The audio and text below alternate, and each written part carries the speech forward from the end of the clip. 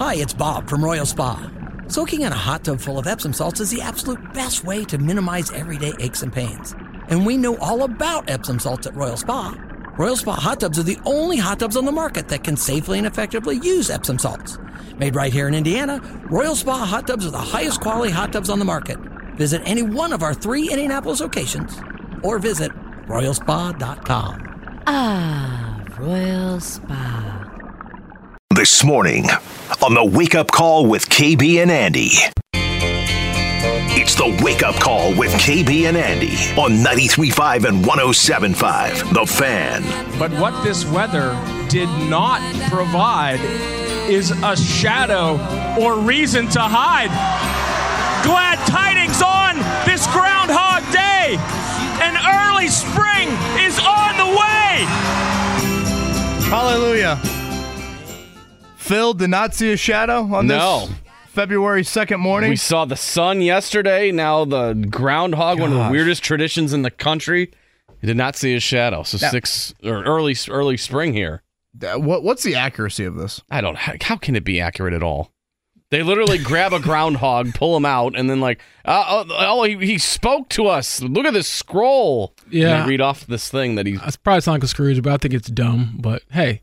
Whatever makes people happy. Believe what you want to believe. That is James Scrooge Boyd here on this Friday morning in for Andy Sweeney. Well, is it even the same groundhog? No way. No, we're on this is like Butler Blue or what's the Georgia dog? Yeah. There was one a couple years ago where he died, and I'm like, well, if that's like a prophecy, that's not very good. That can't be ideal. Do we have a blizzard in late February of that year? I'm starting to look, and this is very premature, but if you look at your weather app here, again, the worst app on the entire phone, the Apple weather app, I'm seeing temps very high late into next week. Fingers crossed that will bleed into the next week as the NBA All-Star game, of course, those festivities. I take it back. Start coming up, 2 weeks from tonight, Rising Stars game? Yep. Right? I think Benedict Mathurin will be participating. Sure. Yeah, I saw Jay Ivey from a local standpoint. I believe Oscar Sheboy got one of the G League nominations for that as well. So we'll talk a little All-Star coming up in the 9 o'clock hour. Ebony Armstrong, one of the directors of events, she'll share some, I think, events outside of just the big three. I think we all know about the big three, but what else can we see? Affordability is certainly a big question, so we'll do that coming up at 9:30. Again, a rough one last night from the Pacers in the sense of it got away from them in the fourth quarter. They had a big lead throughout. They got pummeled on the offensive glass. And some questions about Tyrese Haliburton and the managing of those minutes. 22 minutes played. Again, I don't think the argument is much on how much he's playing. It's how you spread out those minutes. He did not play in the fourth quarter last night. The Pacers scored 21 points, and that lead got away from him. We'll play some Rick Carlisle audio coming up. James, the name Isaiah Rodgers has not been one on the forefront of my brain for quite some time. Again, James Boyd in today for Andy Sweeney. For those thinking, Isaiah Rodgers, who is that again? Colts cornerback, busted for betting on the NFL back in the summer. Mm-hmm. Suspended by the league, I guess indefinitely, right? Was the first announcement. The Colts ended up cutting him. He has since signed with the Eagles.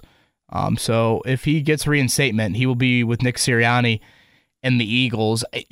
Looking back on it, and Isaiah had a bit of a tell-all yesterday and had a pretty hefty bet on one Jonathan Taylor, and we will explain more here in a few minutes. But when I saw this story yesterday, James, credit to the Indy Star for getting the excerpt from Outside the Lines, I was reminded just how much of a golden opportunity Isaiah Rodgers wasted this season for the Colts. What was arguably the Colts' biggest issue this season? Cornerback. Do you remember the Tony Brown game? Oh, my gosh. I do. I mean, he would have been a day one starter. Yes. And he actually probably would have been pretty good. I mean, we can talk about... I thought he had some nice moments. Yeah, he had some talent, and he showed some promise at the end of the 2022 season, whereas this season coming in, you had Darrell Baker Jr. starting, who probably isn't a starting caliber cornerback, Dallas Flowers. Yeah, there's no probably about Juju Brents, all those things.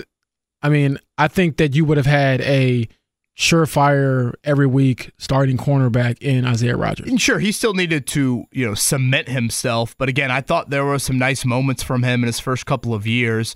Not only did the suspension and cut meant he forewent $2.2 million for the final year of his rookie deal. Ooh-wee. But think about, what the contract year could have been like. I mean, this is a guy that, again, had made less than $1 million through his first 3 years, and as long as he had, I think, a nice season, I think he could have either been brought back here or brought back elsewhere.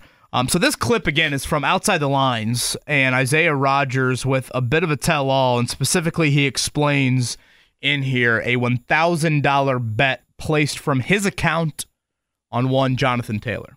Isaiah, why did you start betting on sports? I was just trying to help friends and family out, just knowing that it wasn't legal at the time in Florida and it was in Indiana. So I was just really going about it of just trying to help them out and help them do things they couldn't do down here, which was illegal at the time. Isaiah, do you think you have a gambling problem? No. I know for sure I don't. Had you ever gambled before this experience? No. To be clear, you're saying you were placing bets on behalf of other people. Correct. It's been reported that you bet upwards of 100 times, betting $25 to $50, including a bet or bets on your own team, the Colts at the time. Is that true? The $25 to $50 bets are exactly true, but it was more of crazy leg parlays with just $25 trying to make a crazy amount, like just funny bets, nothing too serious. It's just a huge mistake on my part. It was also reported that you placed a $1,000 prop bet on the over-under rushing yards, by which we presume was Jonathan Taylor. Yep. That's a bet you won. Is that report true? That report is true, with it being $1,000, but that wasn't made from my device. During that time it was placed, I was actually on the field warming up for a game. So you're saying somebody else used your account to place that $1,000 bet on Jonathan Taylor's over-under rushing? That bet wasn't directly Isaiah Rodgers placing that bet. Boy, quite the 2020 feel to that one there. John Barr from ESPN. It's like true crime music. Outside the lines. Yeah, I'm about to say, what are we talking about here? When you throw in trunk? When you throw in the first name of like Isaiah, do you have a gambling problem? I always feel, oh my gosh, I'm like on the edge of my seat watching that there. James, I guess that was the first time you've heard that entire clip, correct? Yeah, first time. Okay, your just overall thoughts, reaction to that. When you ask someone if they have a gambling problem and he says no, but there's hundreds of bets that were placed, you don't have a solution, at least not in that moment. So I don't know what to think about that. And also, I thought the answer about, who placed the bet on JT, it wasn't me. I was on the field. It was someone else. But, okay, how did they know whether to bet the over or the under? And now this airs, I believe, actually it airs today, 7 a.m., and then later on, 2 p.m., the full thing, which I'm curious to watch, but I don't understand how someone else has access to your account if you were the one trying to place bets for them. It's just a lot of other things I need answered. I'll say that. Yeah, and for those that watch the clip, I hate to be the body language police. I didn't scream a lot of remorse in the face of Isaiah Rodgers in that piece there. We talked about this a little bit early in the show, but I think this is the question for the NFL moving forward. It's not necessarily like you're betting on your team win or loss. Isaiah Rodgers is what? He's on the field for 20-some snaps in a game as a special teamer. Like there's so much control you can have. But it's this thing where Isaiah Rodgers is behind closed doors at practice Wednesday, Thursday, Friday.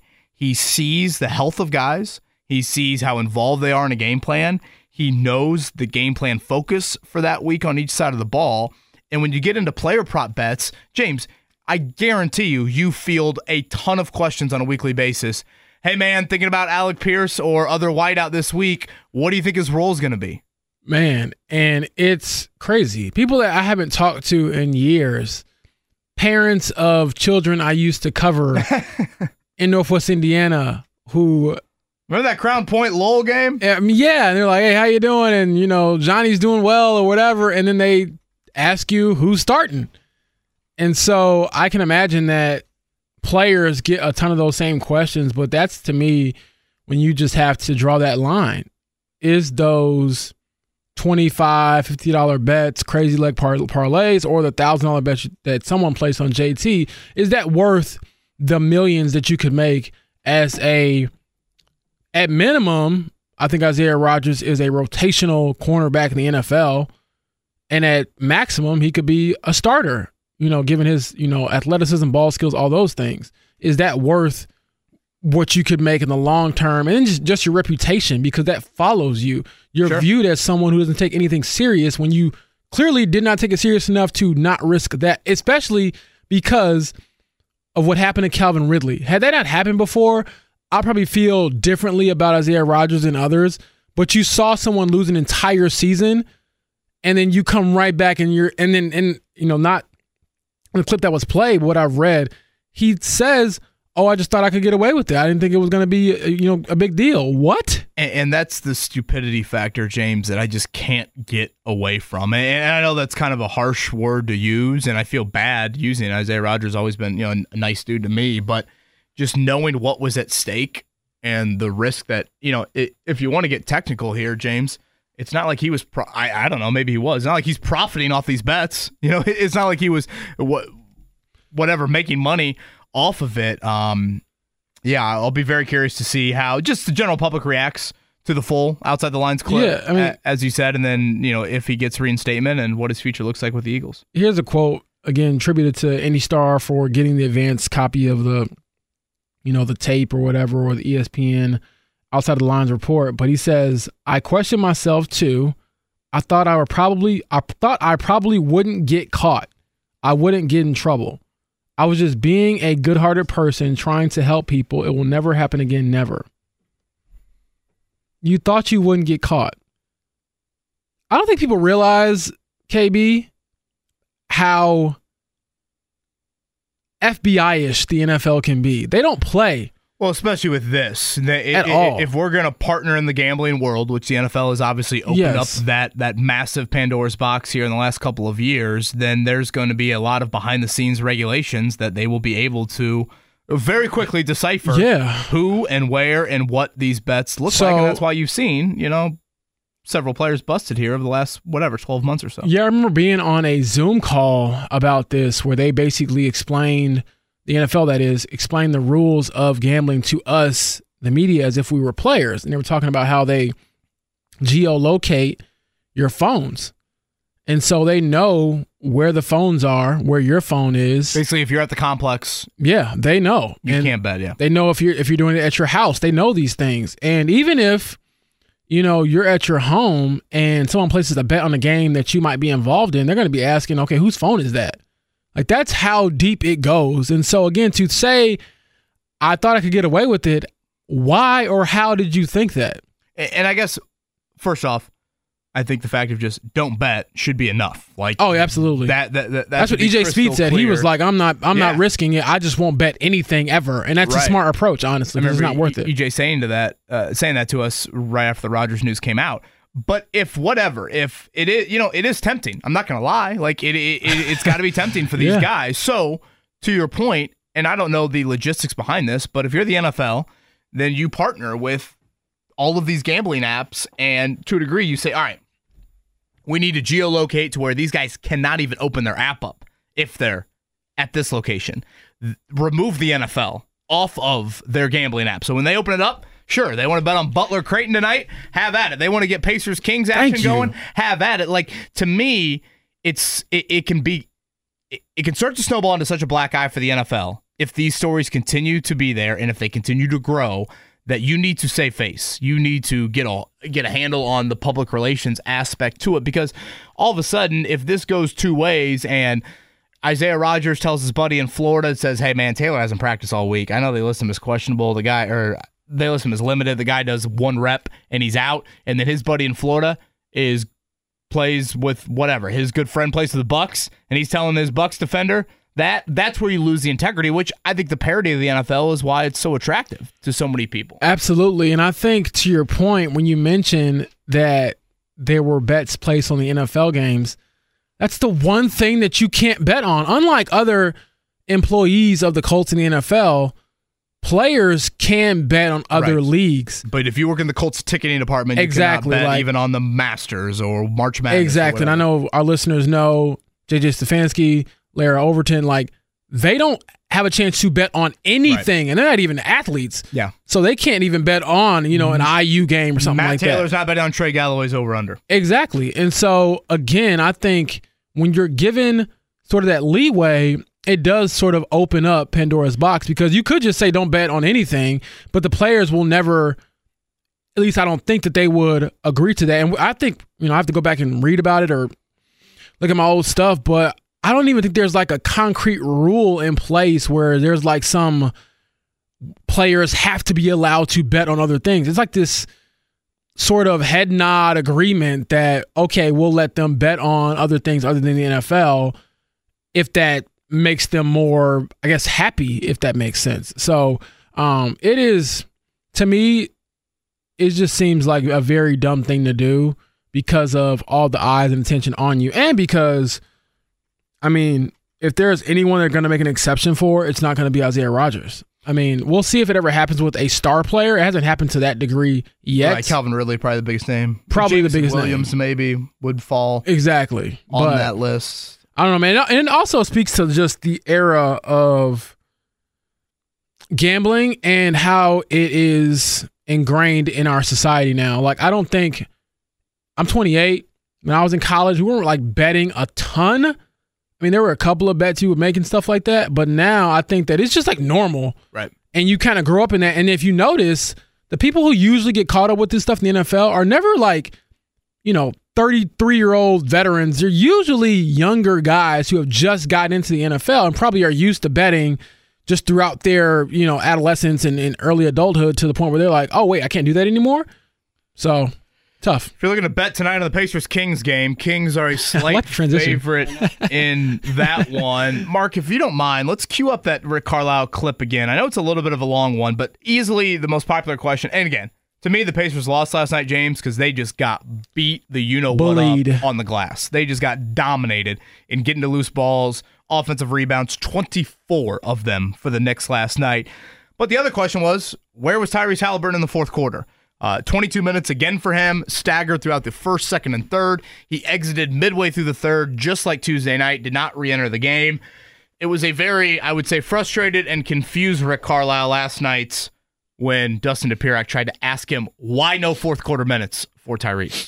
Yeah, I'm not going to talk about minutes, but he's doing well. If I could ask real quick, though, he obviously hasn't come back in the fourth every time. Is that kind of a standard thing? Is it just because of him sitting after the third, not wanting to get the hamstring back up? We're day to day, and where I'm not going to talk about minute restrictions or minute limits before any game. That would be foolish. And you understand. I wouldn't ask you before. I was asking after seeing it. No, but you're asking about tomorrow. And no, I'm just asking. I'm asking about tonight. I'm asking about tonight. Yeah, there's a range of minutes, for tonight, and he was firmly at that range, and so it's almost identical to the first night. But that's it. So he's progressing. He's doing well, but you never know. Until the next day, So we got to travel home and all that. We got a game tomorrow, so we'll see where we are tomorrow with him, and we got some other guys that are a little banged up too. Again, pretty confused Rick Carlisle last night, I think, in what Dustin was asking him. Just specifically, if you look at the 22 minutes, James, it's not the number of minutes. It's more of, can you take the different segments? He plays 6 minutes here, and he plays 4 minutes here, and he plays 6 here. Can you take one of those, and can you put one of those in the fourth quarter? Because if you look at it last night, you could make certainly a case that among the offensive rebounding issues, that was a big issue, not having your star out there. Yeah, you needed your closer. I think that honestly felt like a playoff game, at least the end of it.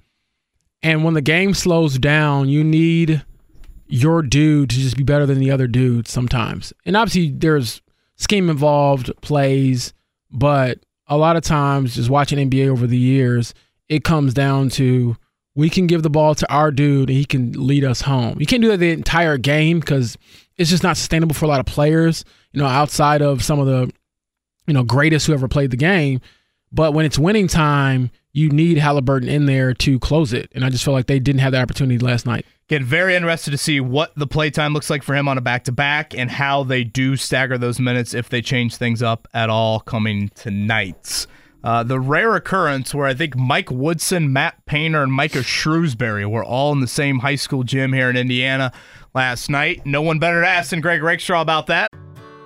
Whether it's audiobooks or all-time greatest hits, long live listening to your favorites. Learn more about Kisqali Ribociclib 200 milligrams at KISQALI.com and talk to your doctor to see if Kisqali is right for you.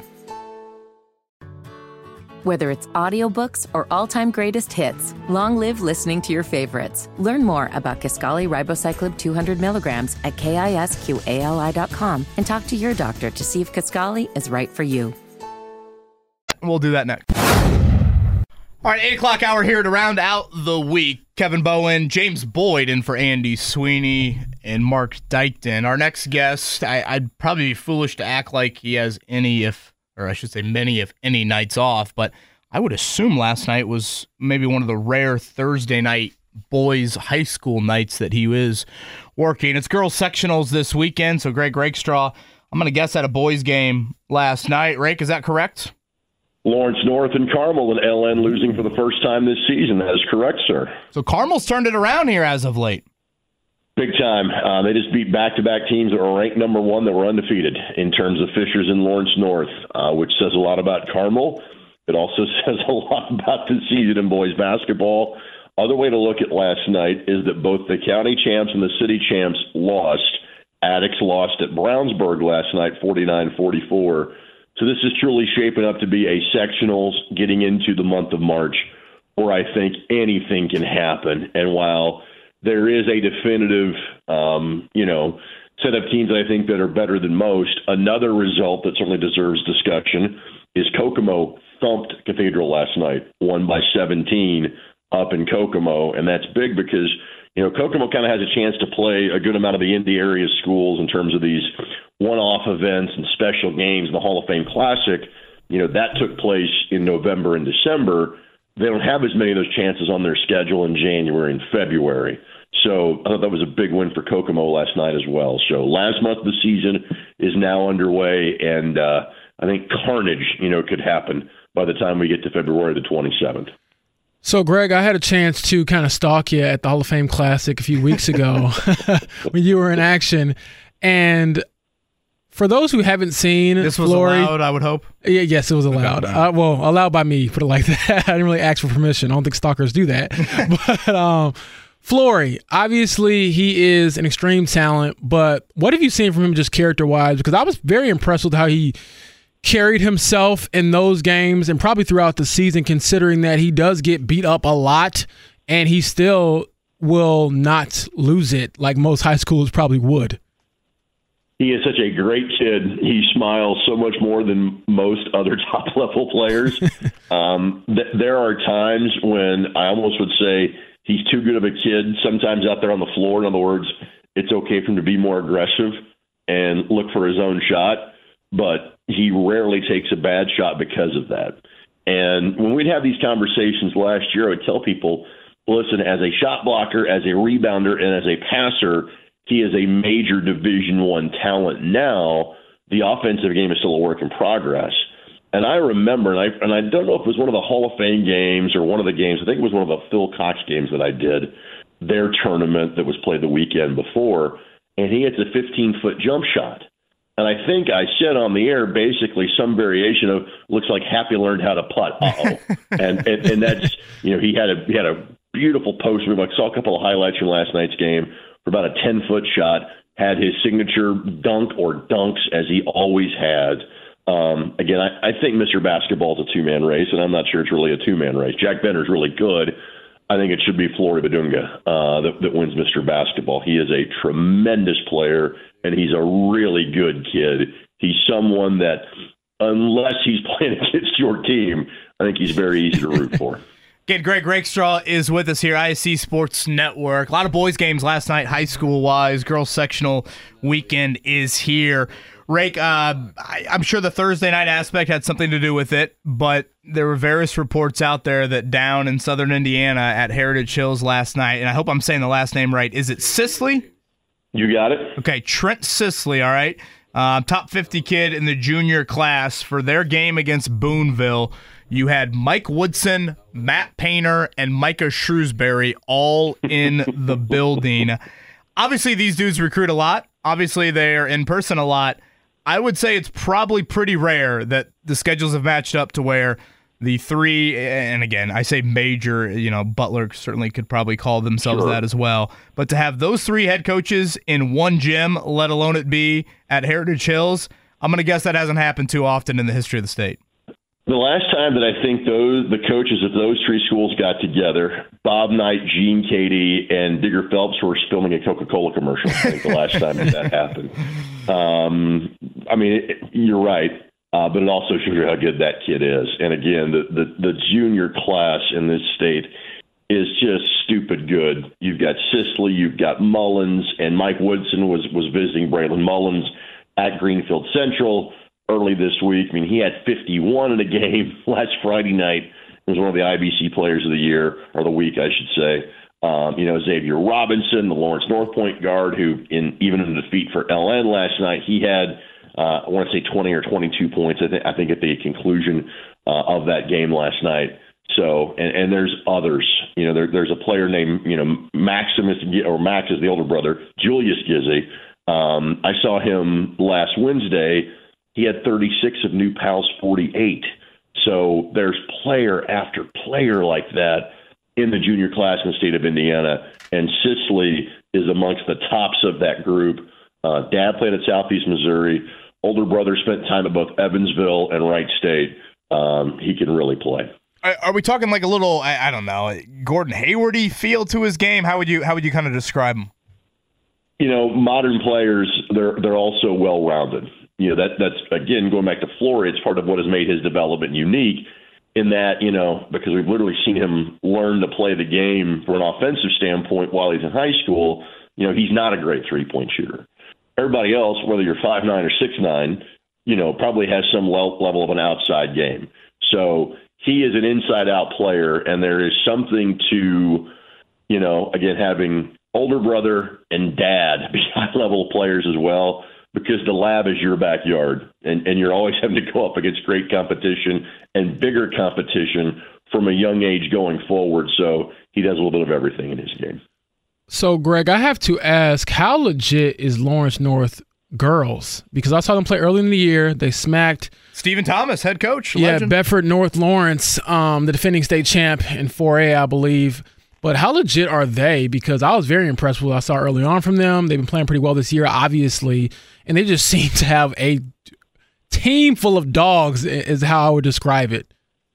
They are outstanding, and they could be done by the end of the night because they're playing number one LC this evening. And that is the game that we're going to showcase on ISC and my Indy TV from the Kevin Bowen Gymnasium at Cathedral High School. They've named it after you at this point, right? Oh, yeah. Exactly. Yeah, Legend. I think they named like one of the, maybe the stalls after me.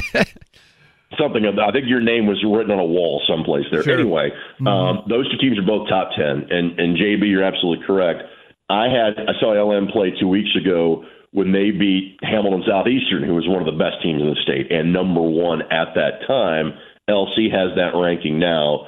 It's LC and LM. There are a few rivalries like that one in the area where it's the two township schools going at it, and normally your season is based on how you do against that team. LC is the first-time Marion County champs. LC is looking for a first sectional title since '87 and a second in program history. They, too, have a ridiculously talented team, not as deep as Lawrence North. Most of their talent is concentrated in their starters, but with the Lampley sisters, Layla Abdur-Rakib, their point guard, they can really play. When the two teams have gotten together in the Marion County tournament and their regular season game January the 11th, the combined margin of victory for LC in those two games has been 5 points. If you go back to last year, the last 4 times they have played, the combined margin of victory has been 7 points. So both the LC and LN girls are outstanding. and they play each other tonight at 7:30 at Cathedral High School. That is a juicy one here on ISC. Again, Greg Rakestraw will have the call on that one. Rake, I want to shift gears a little bit here. I think it's and I don't know, we might have another one in March, but I think it's fair to say we're going to get the Missouri Valley Game of the Year tomorrow night in Terre Haute, and we're going to get the Big Ten Game of the Year Sunday in Madison. Again, Purdue and Wisconsin, they meet again, and for Indiana State and Drake, it is a rematch, but these two games are monumental. Let's start with the one in Terre Haute. A win for Indiana State means what? Resume-wise, and a loss to Drake, a season sweep by Drake would mean what to Indiana State? Well, first of all, just to compare the two games, you're right, they're massive, but the ramifications are so much bigger for the game on Saturday. Purdue and Wisconsin are going to be NCAA tournament teams. Purdue would have to be on a free fall to not be a number one seed at this point. And again, what's really important for Purdue, winning the Big Ten is nice. Winning the Big Ten tournament is nice, but it's being the number one seed that goes through Indianapolis and has that tournament path of Indianapolis, then to Detroit. That's what Purdue's playing for at this point. In terms of Indiana State and Drake, they're both good enough where they're starting to get conversations about not having to win Arch Madness to be a tournament team. And obviously, I think Drake, because they won the first meeting, has a little more wiggle room on that front than does Indiana State. It's not impossible if Indiana State loses to Drake and then, say, wins out and then maybe loses to them again in the Missouri Valley tournament, maybe they're an at-large team, and they are helped by the fact that the Big Ten is down this year. They're helped by the fact that the ACC is down this year. They're helped by the fact that the Pac-12 is so bad they're not going to exist next year. And so that helps Indiana State's cause. Winning against Drake goes a heck of a long way to being the Missouri Valley Conference regular season champion, and again would be as impressive as a win as they have on their resume. So I think their chances of being an at-large team are helped significantly by a win on Saturday, but I think both the staffs, Indiana State and Drake, would tell you they're not exactly banking on getting an at-large bid. They know they have to win 3 consecutive games in St. Louis that first weekend in March to probably be NCAA tournament ready. So, Greg, I want to wrap up here with a team that is very famous here in Indiana, the Milan 1954 team, which was well before I was born, but you're going to be moderating their 70th anniversary of that championship game. Bobby Plump, the Milan Miracle, all those things. How honored are you to always be a part of those moments and maybe commemorating those moments for a basketball-crazed state that obviously is going to host All-Star Weekend here in a couple weeks? Yeah, I'm thrilled. And there was one event that I couldn't do about 7 years ago that was the 30th anniversary of the movie that was obviously spawned by the Milan Miracle and Hoosiers. And I got an ask from the folks at the Hoosier Gym, hey, we're doing this 30th anniversary get-together. We want you to be the MC. And it was on a Saturday night in September, and I had an Indy 11 game. And I finished the conversation with, hey, please, ask me for in the future, because as soon as this phone call is over, 10-year-old me is going to kick my butt. And so kind of a similar thing here. And I use that 10-year-old reference because that's the age that I was when Hoosiers came out. And so that's when I kind of learned about the story of Milan. And so, growing up here in Indiana, everybody, because of the movie especially, now learns about Milan and Bobby Plump and Ray Kraft and the story that keeps on going. And so I'm honored to be asked to, kind of MC this event. This is going to be a day-long celebration in Milan. And in addition to, the high school and the gymnasium, which is where the ceremony will take place at 11 o'clock, a big part of the impetus behind this is to raise more awareness for the Milan Museum. There is a museum dedicated in that town to everything that occurred in that 54 season, and then a lot of Hoosiers memorabilia has ended up in that museum as well. Milan54.org is where you can find out more, but there will be a panel discussion very much several noted speakers, either that will be there in person or will be sending in video tributes. So trust me, I'll see the guy that's in charge of keeping the trains moving. I am far from the star attraction that will be there that day. And that is the date that normally would be the boys' state finals. But because of the NCAA first and second rounds being at Gainbridge Fieldhouse, that is the week break in the high school tournament. So we'll play the semi-states March 16th. State finals won't take place until March 30th. That'll also be the day in between the NCAA tournament action. So it's a Friday, Sunday site is Indianapolis. So on Saturday, if you're looking for something to do, make the trip south on I-74, go to the Milan exit, which I think is exit 156, hang a right. You'll be there in about 10 minutes, and just look for the crowds because I'm pretty sure we're going to triple the population of Milan on that Saturday afternoon. Rake, I'm so lucky to be married to Maddie Lubbers, but the one time that I didn't necessarily feel an immense amount of pride in that was when we got a flat tire last year just south of that exit you mentioned, and as we're calling around to various, hey, we need help, pouring down rain on 74, she pronounced it as, we are just south of the Milan exit.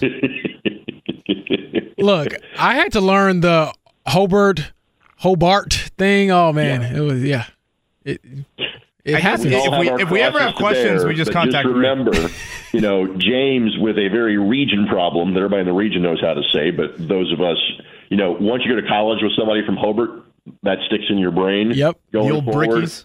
But when in doubt, Hoosierize the pronunciation. Milan, Versailles, DuBois County, especially south of US 50, that is always the play. That is very, very smart advice there from the one and only, the National Broadcaster of the Year, or the Indiana Broadcaster of the Year. That is Greg Rakestraw. Rake, have a great one tonight, LNLC, and as always, man, enjoy these Friday conversations. Thank you. You got it, and JB, you were not stalking me. It's always cool when you follow me to high school basketball games. No problem with that whatsoever. Much appreciated. Thanks, Rake. See ya.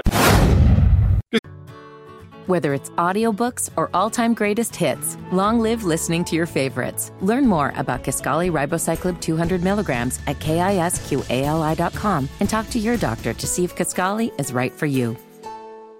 Some more Colts stuff coming up in the 9 o'clock hour, and again, more on the Tyrese Haliburton handling of his minutes. Rick Carlisle, a bit head-scratching last night, listening to some of those comments. Pacers Kings coming up tonight at 7:30. Again, James Boyd in for Andy Sweeney as we close out this Friday, and we look ahead to a week from today, and certainly a week from Sunday, and Super Bowl 58 with one of our favorites. He is the host of the Ross Tucker Football Podcast. You can find him on social at Ross Tucker NFL, and he was on the sidelines for CBS and Westwood One for the AFC title game, and Ross joins us now. Ross, good Friday morning to you, man. Thanks for the time. Yeah, absolutely. Of course. Always good to talk with you guys. Thanks for having me. Let's rewind to Sunday in Baltimore. I thought Kansas City set the tone from the deferring to the 3-and-out to Travis Kelce's come to play with the I think it was a 4th and 2 maybe, and then obviously the opening drive touchdown. What did you think in particular about just the start of that game, a little chippy pregame, and how Kansas City kind of told Baltimore, yeah, we are here to play? No doubt about it. And they kind of took the crowd out of it, which I thought was really important because the week before, the Texans had 5 false starts. And actually, there had been 19 in Baltimore this year, a league high. And there's no doubt they set the tone. Physically, too. I mean, the Ravens tried to run a couple times. They got stuffed. It's almost like they got spooked. And at least those first couple drives, the Chiefs were able to run it pretty well with Pacheco, too. There was a lot of Pacheco and a lot of Kelsey. And what happened with those first 2 drives, at least from my perspective, is it felt like they were sort of able to get the Ravens out of their game. And that's the thing that would bother me so much if I was a Ravens player, is that it's like they didn't lose doing what they do best. Everybody loses games, but you kind of want to go down doing your thing. I had Greg Cosell, the NFL Films legend, on the Ross Tucker Football Podcast yesterday, Do you know that the Ravens were 63% three wide receivers in the game? I mean, they're a team that had a lot of two tight end sets, a lot of 21 personnel, which is Ricard, the big fullback, and a tight end. They went out of character. And by the way, the receivers are the worst part of the Ravens offense, and the corners might be the best part of the Chiefs defense. So what are we even doing? I mean, and no designed runs for Lamar Jackson. They had one, and he popped it. I was, and I'm a big Todd Monken fan, and I talked to him for a while before the game. I would love to know, what the logic was or why they did what they did, because I don't understand it other than, the Chiefs scored the first two drives, and maybe they thought, oh, boy, it's going to be a shootout, or maybe it's because they were down by whatever it was, 10 at halftime, and they're like, oh, man, we're down by 2 scores. It just felt like they totally got out of character. Ross, you are preaching the good gospel here this Friday, because this is what I was yelling at my TV the other day. But I do want to ask, they still had to face a Chiefs team that I think at this point you just can never count out if they had Patrick Mahomes back there throwing the ball. Can you maybe speak to what we're seeing from him relative to what is defined as greatness in the NFL? I don't know if we've ever seen this before, where a guy this young has been this successful outside of Tom Brady, but just seeing this maybe modern version of it, and maybe even a souped up version of him as an individual being able to run and throw. Well, there's no question that Mahomes is off to the best start of any quarterback in NFL history. Now, in terms of, I see these people talking about the greatest of all time. Well, listen, he's got a long way to go with Brady. I mean, Brady gets you on the longevity. You know what I mean? Yeah. Yeah. And the other thing, too, is, if you think about it, Brady did it with, 3 different groups of people. Right. He did it with, Vrabel and McGinnis and those guys and won 3 Super Bowls. Then he did it with Gronk and Edelman and won 3 Super Bowls. And then he went to Tampa and won 1. So I'll be curious to see what Mahomes can still do when Kelsey's gone, because that's coming soon at some point. And then I don't know how much longer Andy Reid's going to do it. So Mahomes might have to try to catch Brady without Andy Reid and Travis Kelsey, to which I would say, good luck, because that's going to be really, really tough to do. Although the flip side is, and I know you guys talk about receivers there in Indy a lot, isn't it wild that everybody wants a star receiver? They're paying them $25 million a year now. The Chiefs really traded the best receiver in the league, and they might win the Super Bowl 2 years in a row after they're doing that. I mean, think about that for a second. But no, he's off to the greatest start of any quarterback ever. And I was in New England in 2005 and 2006 till Belichick traded me to Cleveland. And the Chiefs are giving me serious Patriots vibes in the sense that twofold. Number one, it just feels like the teams that they play in the playoffs do dumb stuff or have the critical error that you can't have, and they never do. The Chiefs never do, but the other team they're playing, Zay Flowers will get it punched out, or, Bass will miss the field goal and stuff. Doesn't happen to the Chiefs. It happens to the other team. Same with the Patriots. Lee Evans dropping the ball, or Cundiff misses the field goal, or whatever. So it reminds me of that quite a bit. And then, I know what it was like, guys, to be in New England. When you have a quarterback like Mahomes or Brady, it's just hard to describe. You're going to win the game. When you have, I had a good quarterback in Buffalo. I started a bunch of games there with Bledsoe. He was good, and we thought we were going to win the game. And then I had some guys that were not that great, and you're kind of hoping to win the game. But when you have a guy like everybody on that team, when they took the field in Baltimore, they fully expected and knew they were going to win the game because they got the guy. And I don't know if it's conscious or subconscious, but I can't tell you the effect that has on the entire organization when you got the guy. We have the guy. We have the guy at the most important position. They don't. We're going to win. They're going to lose. Yeah, when 3rd and 9 rolled around to ice the game, I didn't sit there and say, man, I wonder if they're going to pick it up. I just thought, okay, how will they pick it up? Because I know they're going to do it. It's just more of the how and not the if they will. He is Ross Tucker, one of our favorites. Again, host of the Ross Tucker podcast. Follow him on social at Ross Tucker NFL. I want to shift gears to, we saw Dan Quinn with Washington. So now, unless Andy Reid, decides to retire, we've got all 8 openings filled. If I ask for your 2 favorite, what are your 2 favorite matches for new head coaches and their respective teams? Ooh, good question. Really good question. I got to kind of think of them in my head now a little bit. I can rattle them off for our audience. You got Jim Harbaugh with the Chargers. No, I know okay. Most of them. I like Harbaugh a lot. You guys probably know this. He's a really strange guy. Yes, we know that quite well. He's a really, really strange guy. And, not that there's anything wrong with that, but he's been successful wherever he's been. It's hard to argue against him. And honestly, I guess I like the fit because they have a quarterback. Everybody's like, oh, what do you think was the best job? What are we even talking about? All the guys that got fired, if you look at it, New England, Washington, Atlanta, Carolina, Raiders. I mean, everywhere you're looking, they didn't have a top 20 quarterback. And the reality is, if you don't have a top 20 quarterback, you don't have much of a chance. You're probably going to get fired. So for Harbaugh to go somewhere where they have an unquestioned top 10 guy, I mean, that's pretty good. An unquestioned top 10 guy in Justin Herbert, that seems pretty good to me. So I think that's a good fit. The other guy that I just think is awesome is Mike McDonald in Seattle. I know the Chiefs went down and scored 2 touchdowns the first 2 drives. Guys, how about them after that? They got 3 points.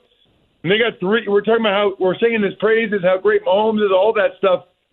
They got 3 points the entire rest of the game against Mike McDonald. I thought that was really impressive. The adjustments he made. I did a couple of Ravens games, talked to him before the game. I think that guy's a home run for Seattle. So I would say we'll go out to the West Coast, Seattle and the Chargers. Ross, I'm going to pivot here to the other team that's going to be in the Super Bowl, to the 49ers. And I can hear the excitement in your voice about football, which is awesome to hear. It feels like you could probably just go back out there and play or something like that. But I do want to ask, not the Brock Purdy, is he a game manager question, because that's annoying, but did we see him grow up in that game against Detroit where maybe things weren't going his way, but obviously it just felt like he was the best player on the field there when it mattered the most? Yeah, so what I would say about Purdy is, and it's interesting because I have Greg Cosell, the NFL Films legend. He's on my podcast, the Ross Tucker Football Podcast, every single Thursday. And he even said, guys, Purdy didn't play real well. And even late in the game, he made plays with his legs, but he didn't play very well. So I guess the bad news is he hasn't played particularly well the last couple games in the playoffs. The good news is they're still winning, and he plays his best when it matters the most at the end of the game. That's a really good quality. I know some people don't like wins as a quarterback stat, which I always laugh at. Like, what's the goal, first of all? And if we're going to have wins and losses for head coaches, who do you think has more to do with whether you win or lose the game, the head coach or the quarterback? I mean, look at how much they get paid. The teams think it's the quarterback. I think it's the quarterback. I mean, if you could give me an average coach and a great quarterback, I would take that over a great coach and an average quarterback any day of the week. So I'm okay with them having the win-loss record attached to their name.